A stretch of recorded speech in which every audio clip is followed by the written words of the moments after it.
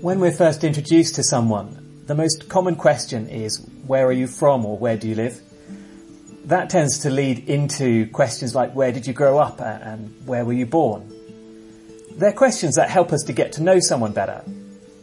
And these questions about other people start because we like to build a backstory. We like to know something about the person we're meeting so we can build a picture of what has shaped them and made them who they are.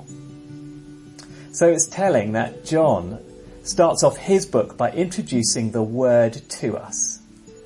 It's as if he knows we want a proper introduction, a backstory to the person he's writing about. So he starts by telling us where the Word came from. However, as John looks at the origins of the Word, he realizes he can't simply say, well, the Word's parents were a carpenter and his wife, and the Word was born in a drafty stable somewhere in Bethlehem.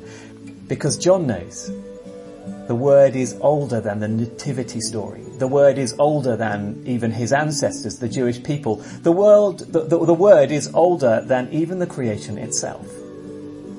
So John starts with the line, in the beginning was the Word. So we see that John is introducing someone who is not a prophet, not merely a great speaker, but the source of life itself, the creator of all things.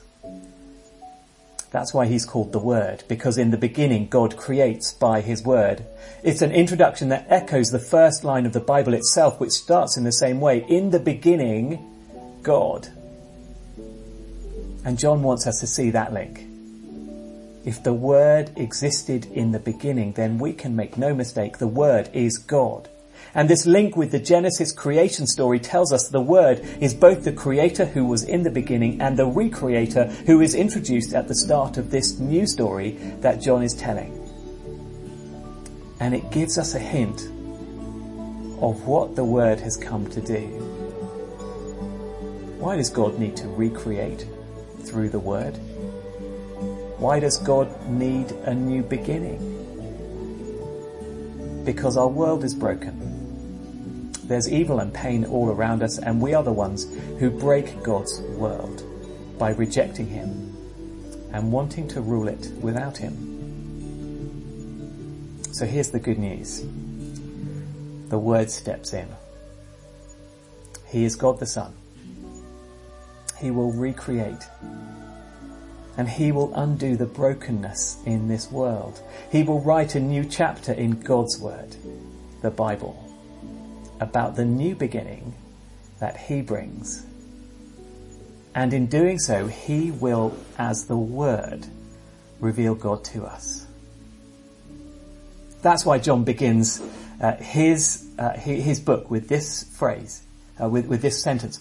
In the beginning was the Word, and the Word was with God, and the Word was God.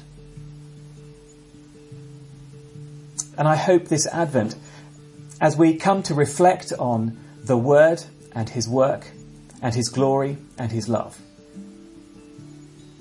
we might reflect too on his origins. In the beginning was the Word, and the Word has stepped into this world as a humble child. He became one of us so that he might recreate and reveal God to us.